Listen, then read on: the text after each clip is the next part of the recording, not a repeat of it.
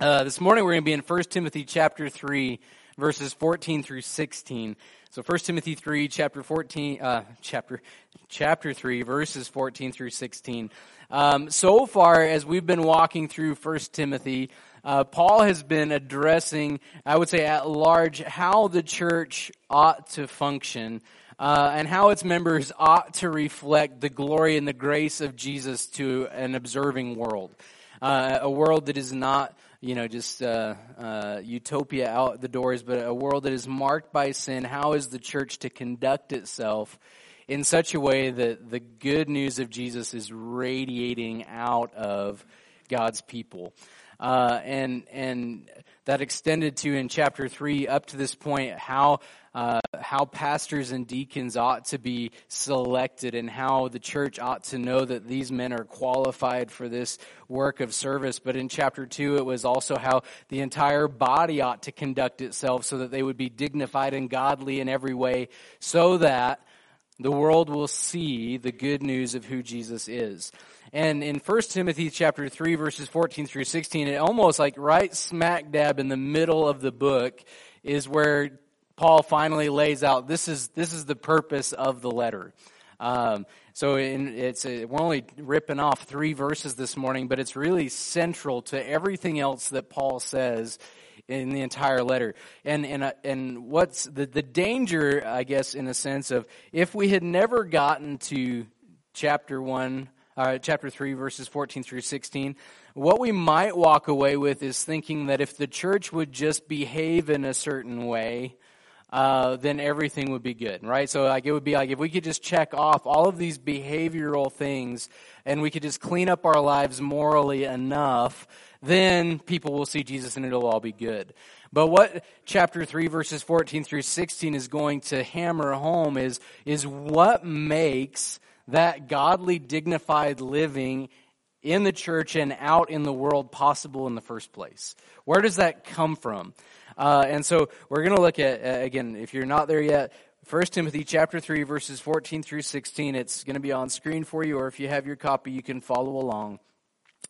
Paul writes, "I hope to come to you soon, but I am writing these things to you so that, if I delay, you may know how one ought to behave in the household of God, which is the church of the living God, a pillar and buttress of the truth.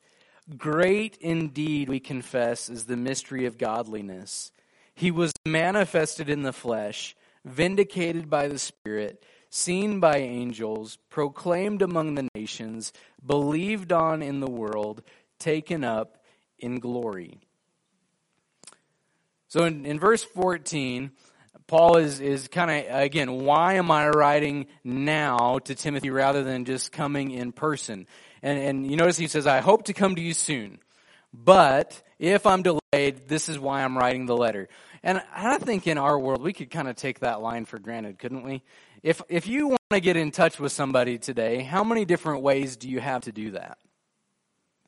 You can see their face from the other side of the world through your phone at the touch of a button, right? That's pretty incredible.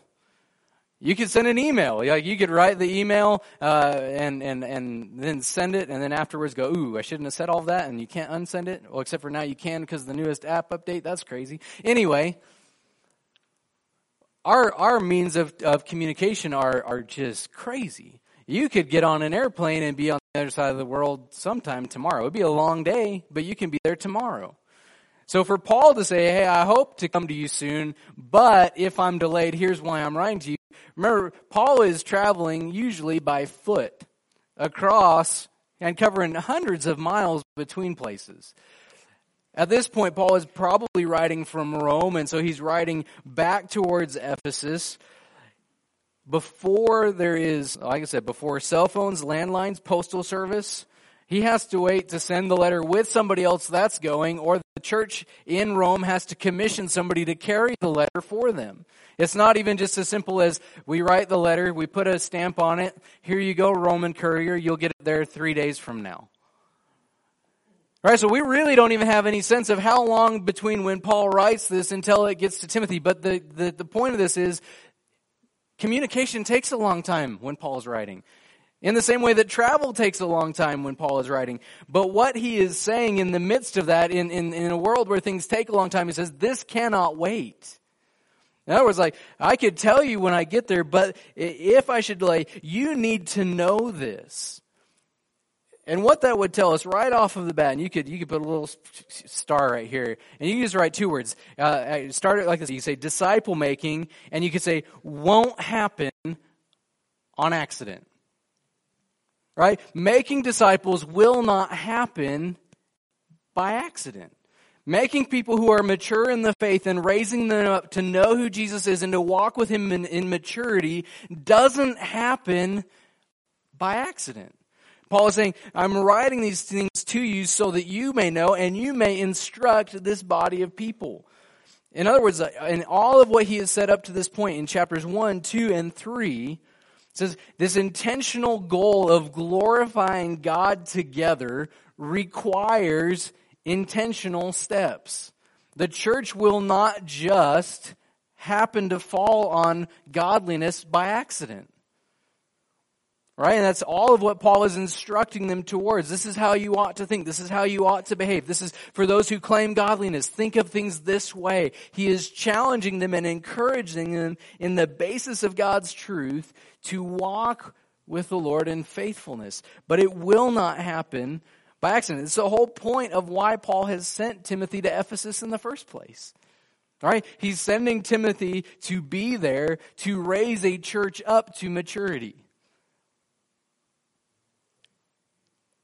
And what I love about Paul's letters is it presents a different side of the coin than we see in Acts at times, right? In Acts, it's like Paul was here for 3 days, boom, started a church, moved on. You're like, wow, Paul is awesome. But then what was Paul doing? Sending people back constantly saying, this is how you ought to think. This is how you ought to behave. You're going to go and stay here for a while with these people and see them raised to maturity. Right? And so when you put Paul's letters together with his activity in Acts, you go, Paul is really intentional about raising people to maturity. So much so that in one of his letters he says that we were so concerned for you. We are consumed with concern for the churches and how they are doing. And it would be easy to read Paul's activity in Acts and go, well, Paul just started a church and then moved on, erased his memory bank and started a new work. And what you see instead is Paul seeing people come to faith in Jesus and then this incredible burden to see them walk all the way into maturity in Christ. So then just a simple question before we're very far even into the text. How concerned are we with seeing every member of the body of Jesus raised to maturity in the head of Christ? How important is it for us to see every member presented mature in Christ? Or do we think, well, they seem to have a decent elementary grasp of who Jesus is. They're fine, let's leave them. How important is it? Are we gripped with this desire to see people mature in Jesus? Are we gripped with a desire to see, and as we walk in this, are we gripped with a desire to see the lost people brought into the light of walking with Jesus? And then are we gripped with this twin passion to see those people raised up to maturity? Do we give it any thought at all? That's why we have a pastor. I said, that's why we have a church. All right, and that's what Paul is going to get into as we keep walking. So he says, if I delay, so that you may know how one ought to behave in the household of God, which is the church of the living God, a pillar and buttress of the truth. Now, he draws out, I'm breaking it into two words, two ideas that Paul presents, but he's really presenting three. The first one is he calls the church what? He calls it the household of God. It flows out of, earlier in chapter 3, we've seen these twin ideas with pastors and deacons both. What were pastors and deacons required to do in order to be pastors and deacons? Manage their households well. Right? And in the case of pastors, he even says this is why they ought to manage their households well. Because if he can't, in verse 5 of chapter 3, if he can't or doesn't know how to manage his own household, how will he care for God's household? The idea, and the people or the idea that is carried in that idea of household is not just the things of the house, like the furniture and the walls and the doors and the windows and the place settings and all that. What is the concern really for? The people in the house. And so what I'm getting at with both of these things that I'm going to present to you is that Paul is also challenging our notion of what church is. You and I might at times fall back and think that the church is this space where we meet at 105 East Cedar Street. And we might even talk about how the church was built in 3 phases, right? The first phase was the original building. The second phase was the sanctuary. The third phase was the middle spot. But is that the church? Paul would say, well, that's where the church meets. That's not who the church is. Right? And there's a tendency, though, to see the church as building or institution or organization. And what Paul is laying out is the church is the household or the people who belong to Jesus. All right, so the church, when you look around and when you come to church, you're really coming to be with what? The corporate gathering of God's people. And it's not just any gathering of people or any household of people. He says it's God's household. So if I stopped you right there and said, who's in charge of the church? Really fantastic news. It's not me. But if you walked out on the street and you asked somebody who's in charge of Libby Baptist Church, what would they say? They would say me.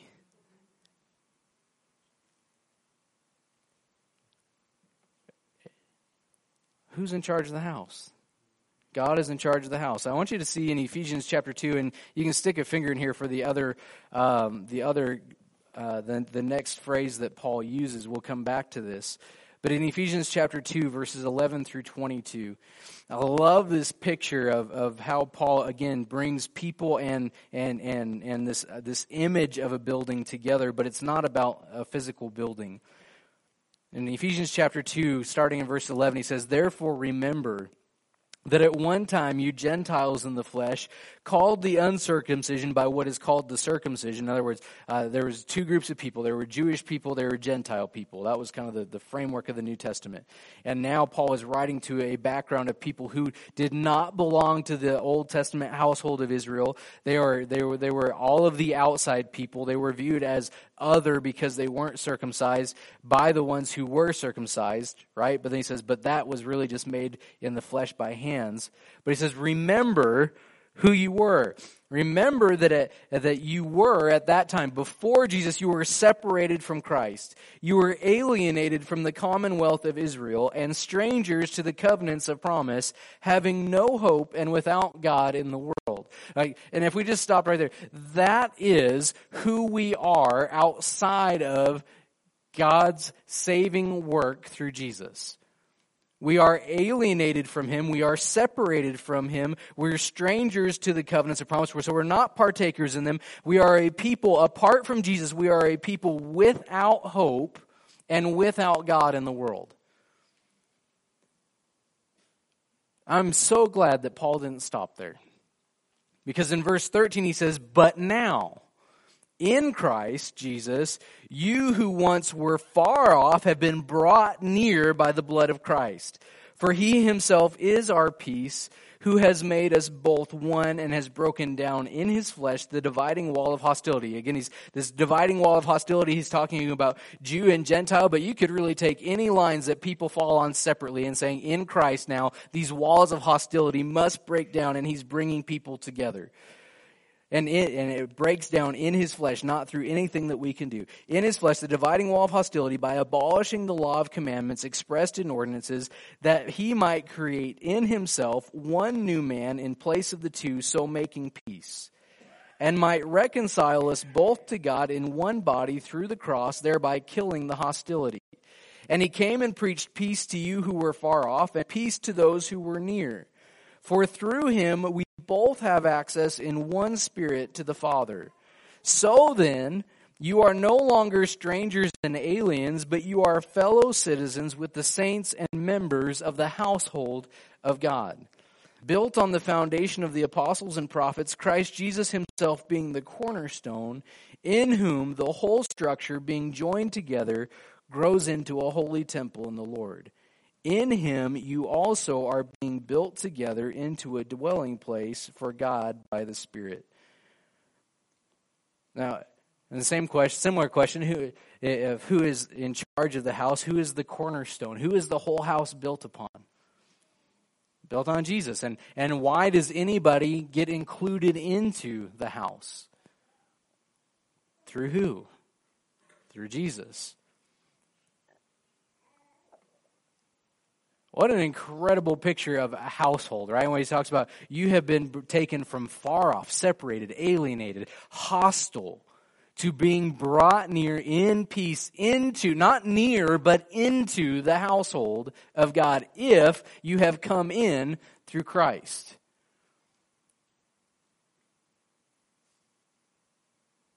Does the reality of that ever just smack you in the face and go, who was I apart from Jesus? And what is now mine because of Jesus?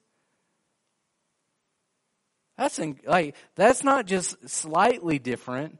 Paul is painting oppositional differences. You were dead and now you're alive. You were alienated, now you've been brought near. You were far off and now you are in the house.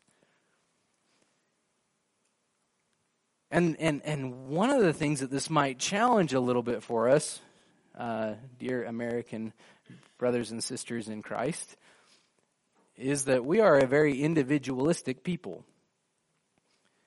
And what Paul is hammering on in 1 Timothy and here in Ephesians is not just that as an individual, you and I were brought to faith in Jesus, but we were also brought together with others in Christ, into his household.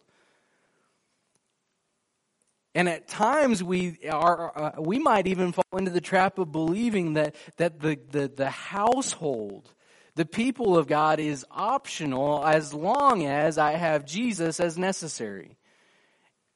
And what the New Testament is saying instead is that both are happening at the same time. If there is not a heart for us towards the church, and again, not the building, not the acreage, not the parking lot, not the physical space, but the people. If there's not a heart for us for the people of God, there might be some disconnect between the grace that we believe we received and the grace that we are actually walking in.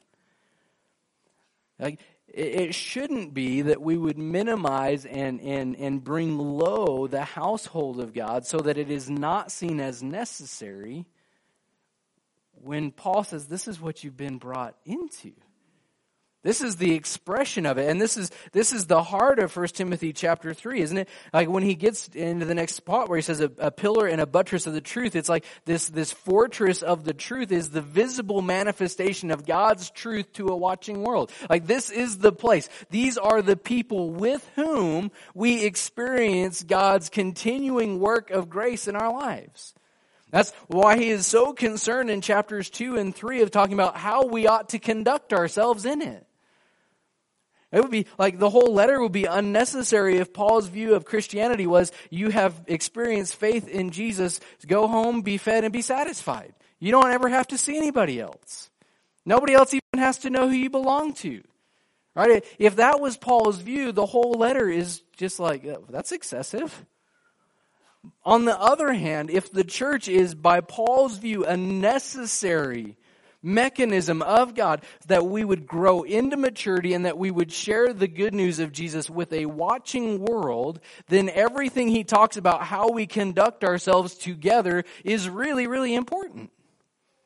Right? It's foundational to who we are. It's foundational to reflecting and radiating the glory of Jesus in the world around us. So then the first question, though, that we would absolutely have to wrestle with and come to grips with is, how does one become part of the household? Because in terms of a physical space, if we see church as the space, if we see church as the building, if we see church as the 11 o'clock gathering of a select few groups of people in Libby, Montana who have faith in Jesus, then all you have to do is show up at 11 o'clock. Right? If it's just a matter of time and place, show up at the right place at the right time, hey, you're in. But is that what Paul just said in Ephesians chapter 2? No, he said you were alienated, you were cut off, you were separated. Spiritually, you can be, physically you can be in the space, but spiritually you can still be alienated and separated from Him if you have not entered in through Him. The only way into the household of God is through the means by which the owner of the household has made.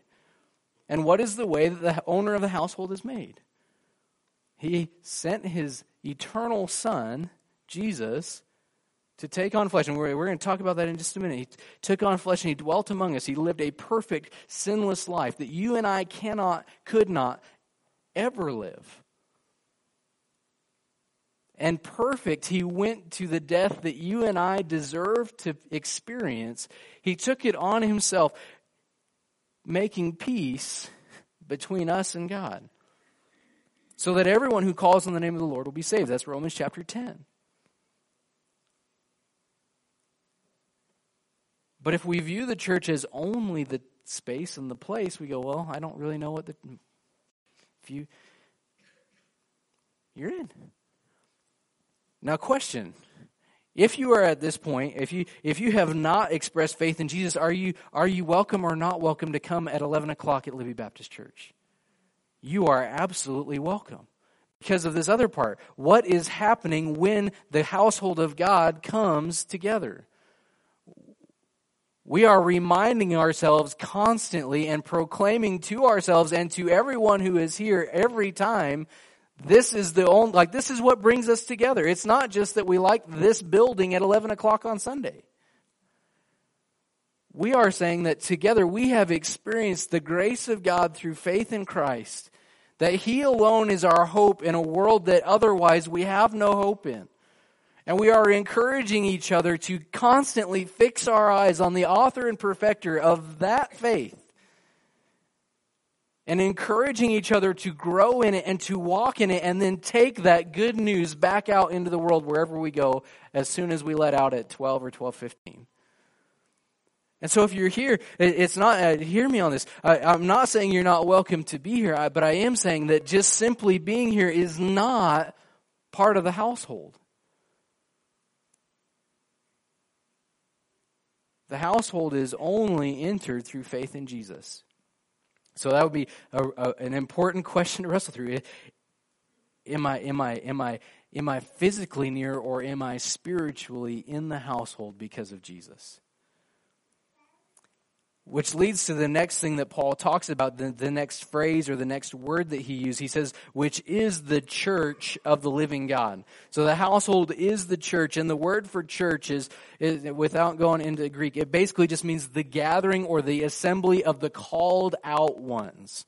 So in a non-religious term, this would be like somebody would call a meeting and send an invite to the people who were part of that gathering, right? So it's the gathering is if it's not spiritual, the gathering is Kiwanis Club. It's Rotary. It's like people who are called together for a specific task.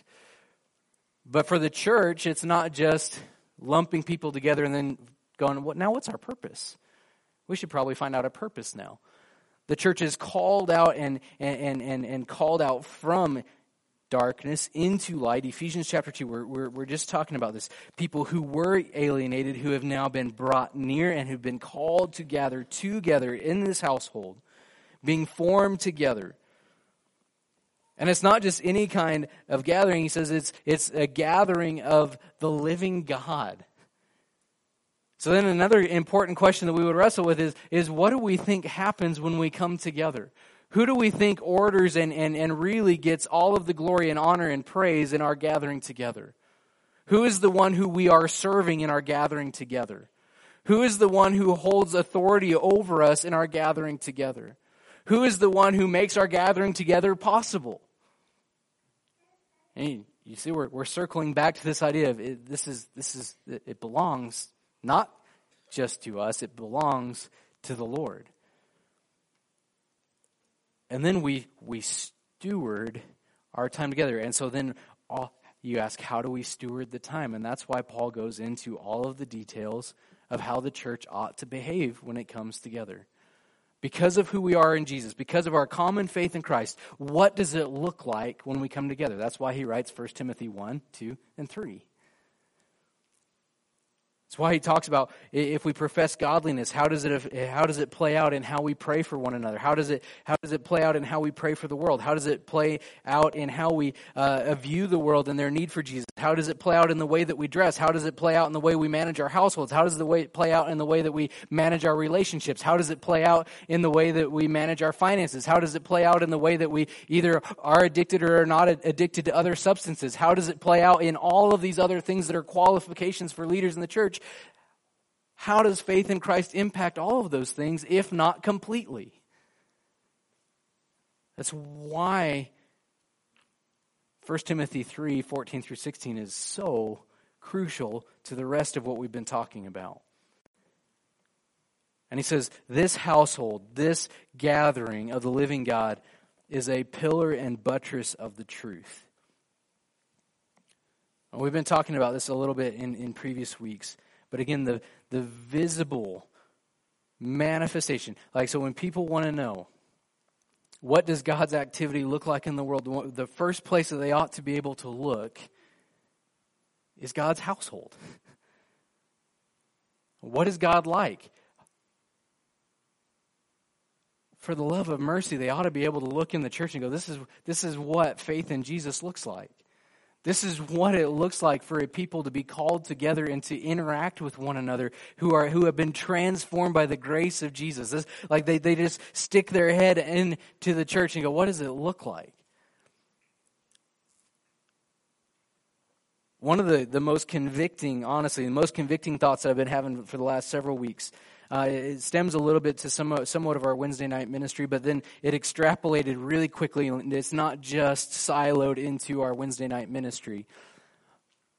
But one of the most sobering and humbling thoughts that has just in a way, it kind of terrifies me, is that what people see when they interact, whether it's in the public gathering of Libby Baptist Church or with us out in wherever we go, for many people, that will be the lasting impression of what God is like for them.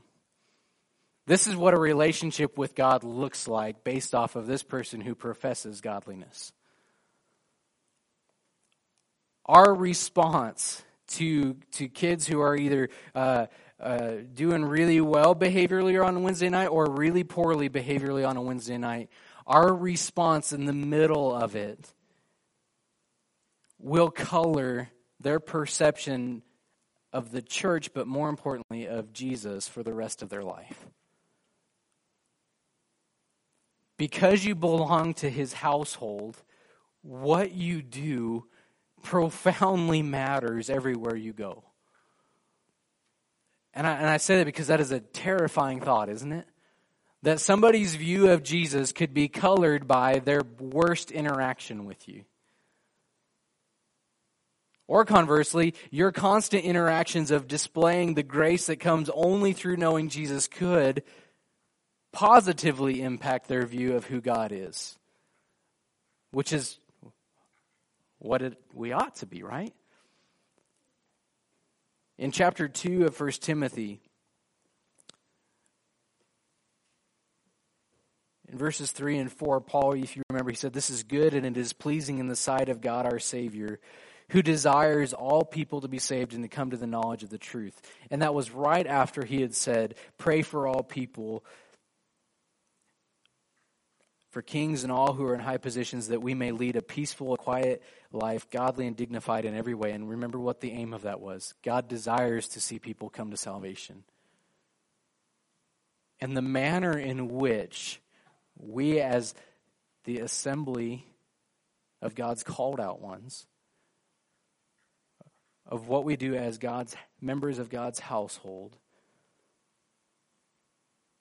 the question for you and for me is, what kind of impact is my life having on people who are observing it? And that's not to put on you a burden of checking off a list and going, okay, I did all these things so people will think more of Jesus. Whew. Not talking about that. But I am asking, is your life given over to growing in Christ constantly and experiencing His grace so that you can extend that same grace, that same truth to people around you? And is that of one of the utmost concerns for your life? Not necessarily what you do for a living or what you obtain in this life, materially or whatever else, but is it of an utmost concern for you that your life is to display the riches of the glory of Jesus to people who see you?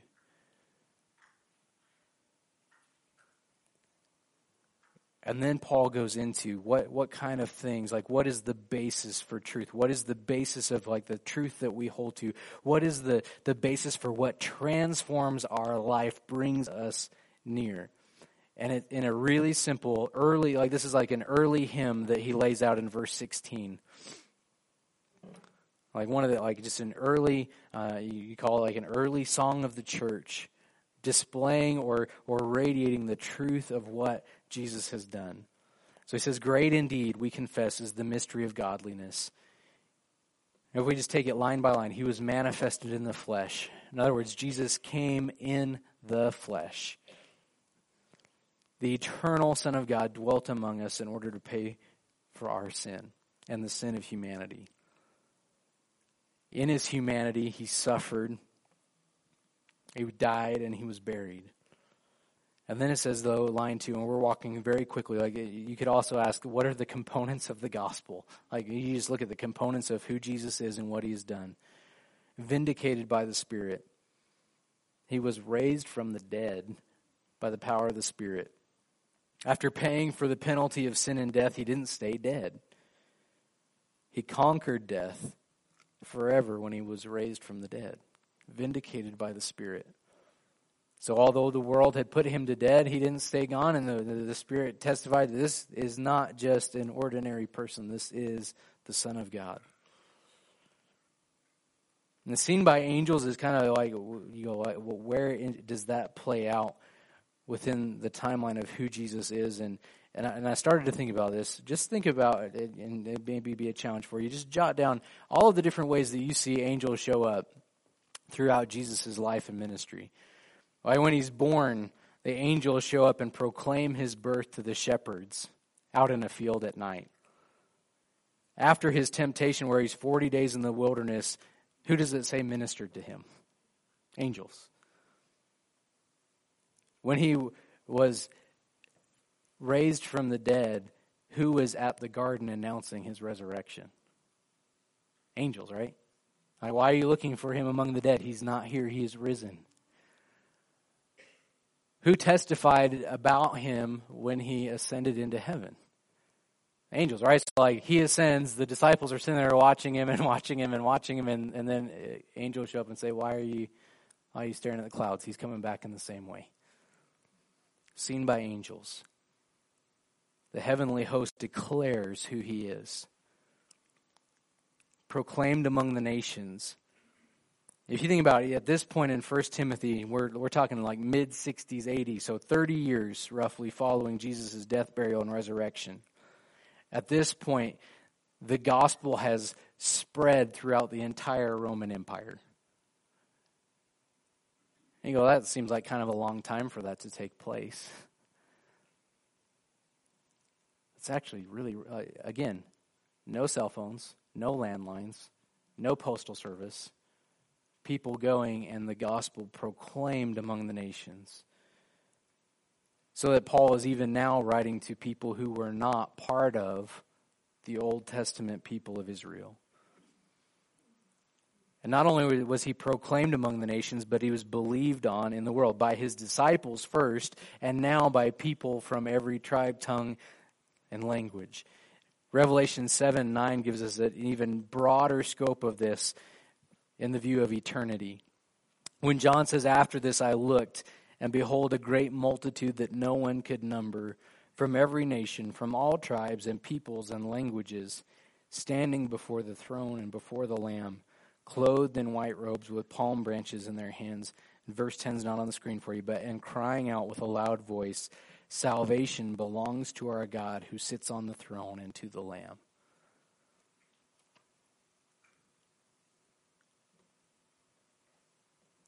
That Jesus is coming in the flesh. Jesus' life that reflects his full humanity, full divinity, or fully being man, fully being God. His death, burial, and resurrection on behalf of sinful humanity, his resurrection from the grave and his ascension back into heaven is ultimately being proclaimed and resulting in the praise of people from every corner of this planet for all of eternity. But it also means that it is a message and a truth to be acted upon.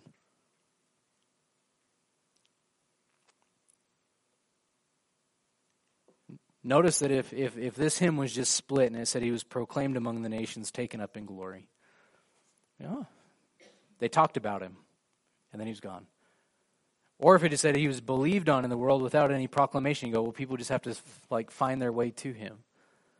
But instead it says that he was proclaimed among the nations. There's a thought here that proclamation requires somebody to do what? Say something. And believed on requires people to do what? Respond and hear. So this from the very earliest, this early hymn is calling for the church to be a people who take the good news of Jesus everywhere they go. And then he was taken up in glory. And again, the great reminder of the ascension is that he will return in the same way. We are awaiting a day when he brings all things to their right end and he makes all broken things new. But that calls us to faithful gospel living until he returns.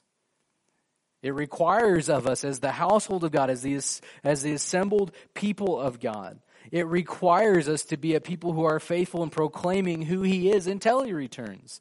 It requires of us to be a people who cling to the truth of who he is, regardless of what comes from any other direction.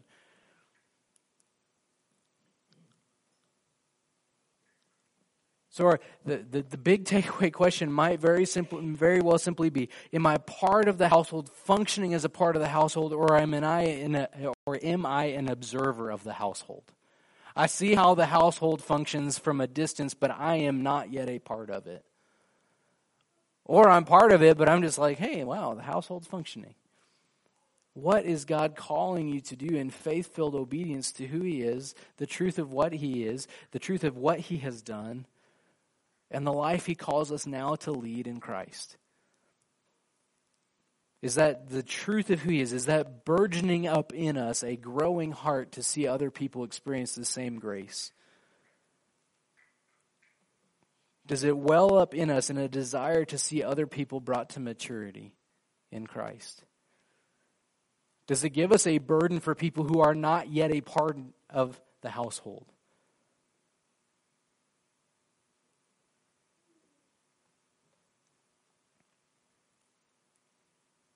Who are we as the household of God? Who am I as an individual in the household? Some questions to wrestle with this week.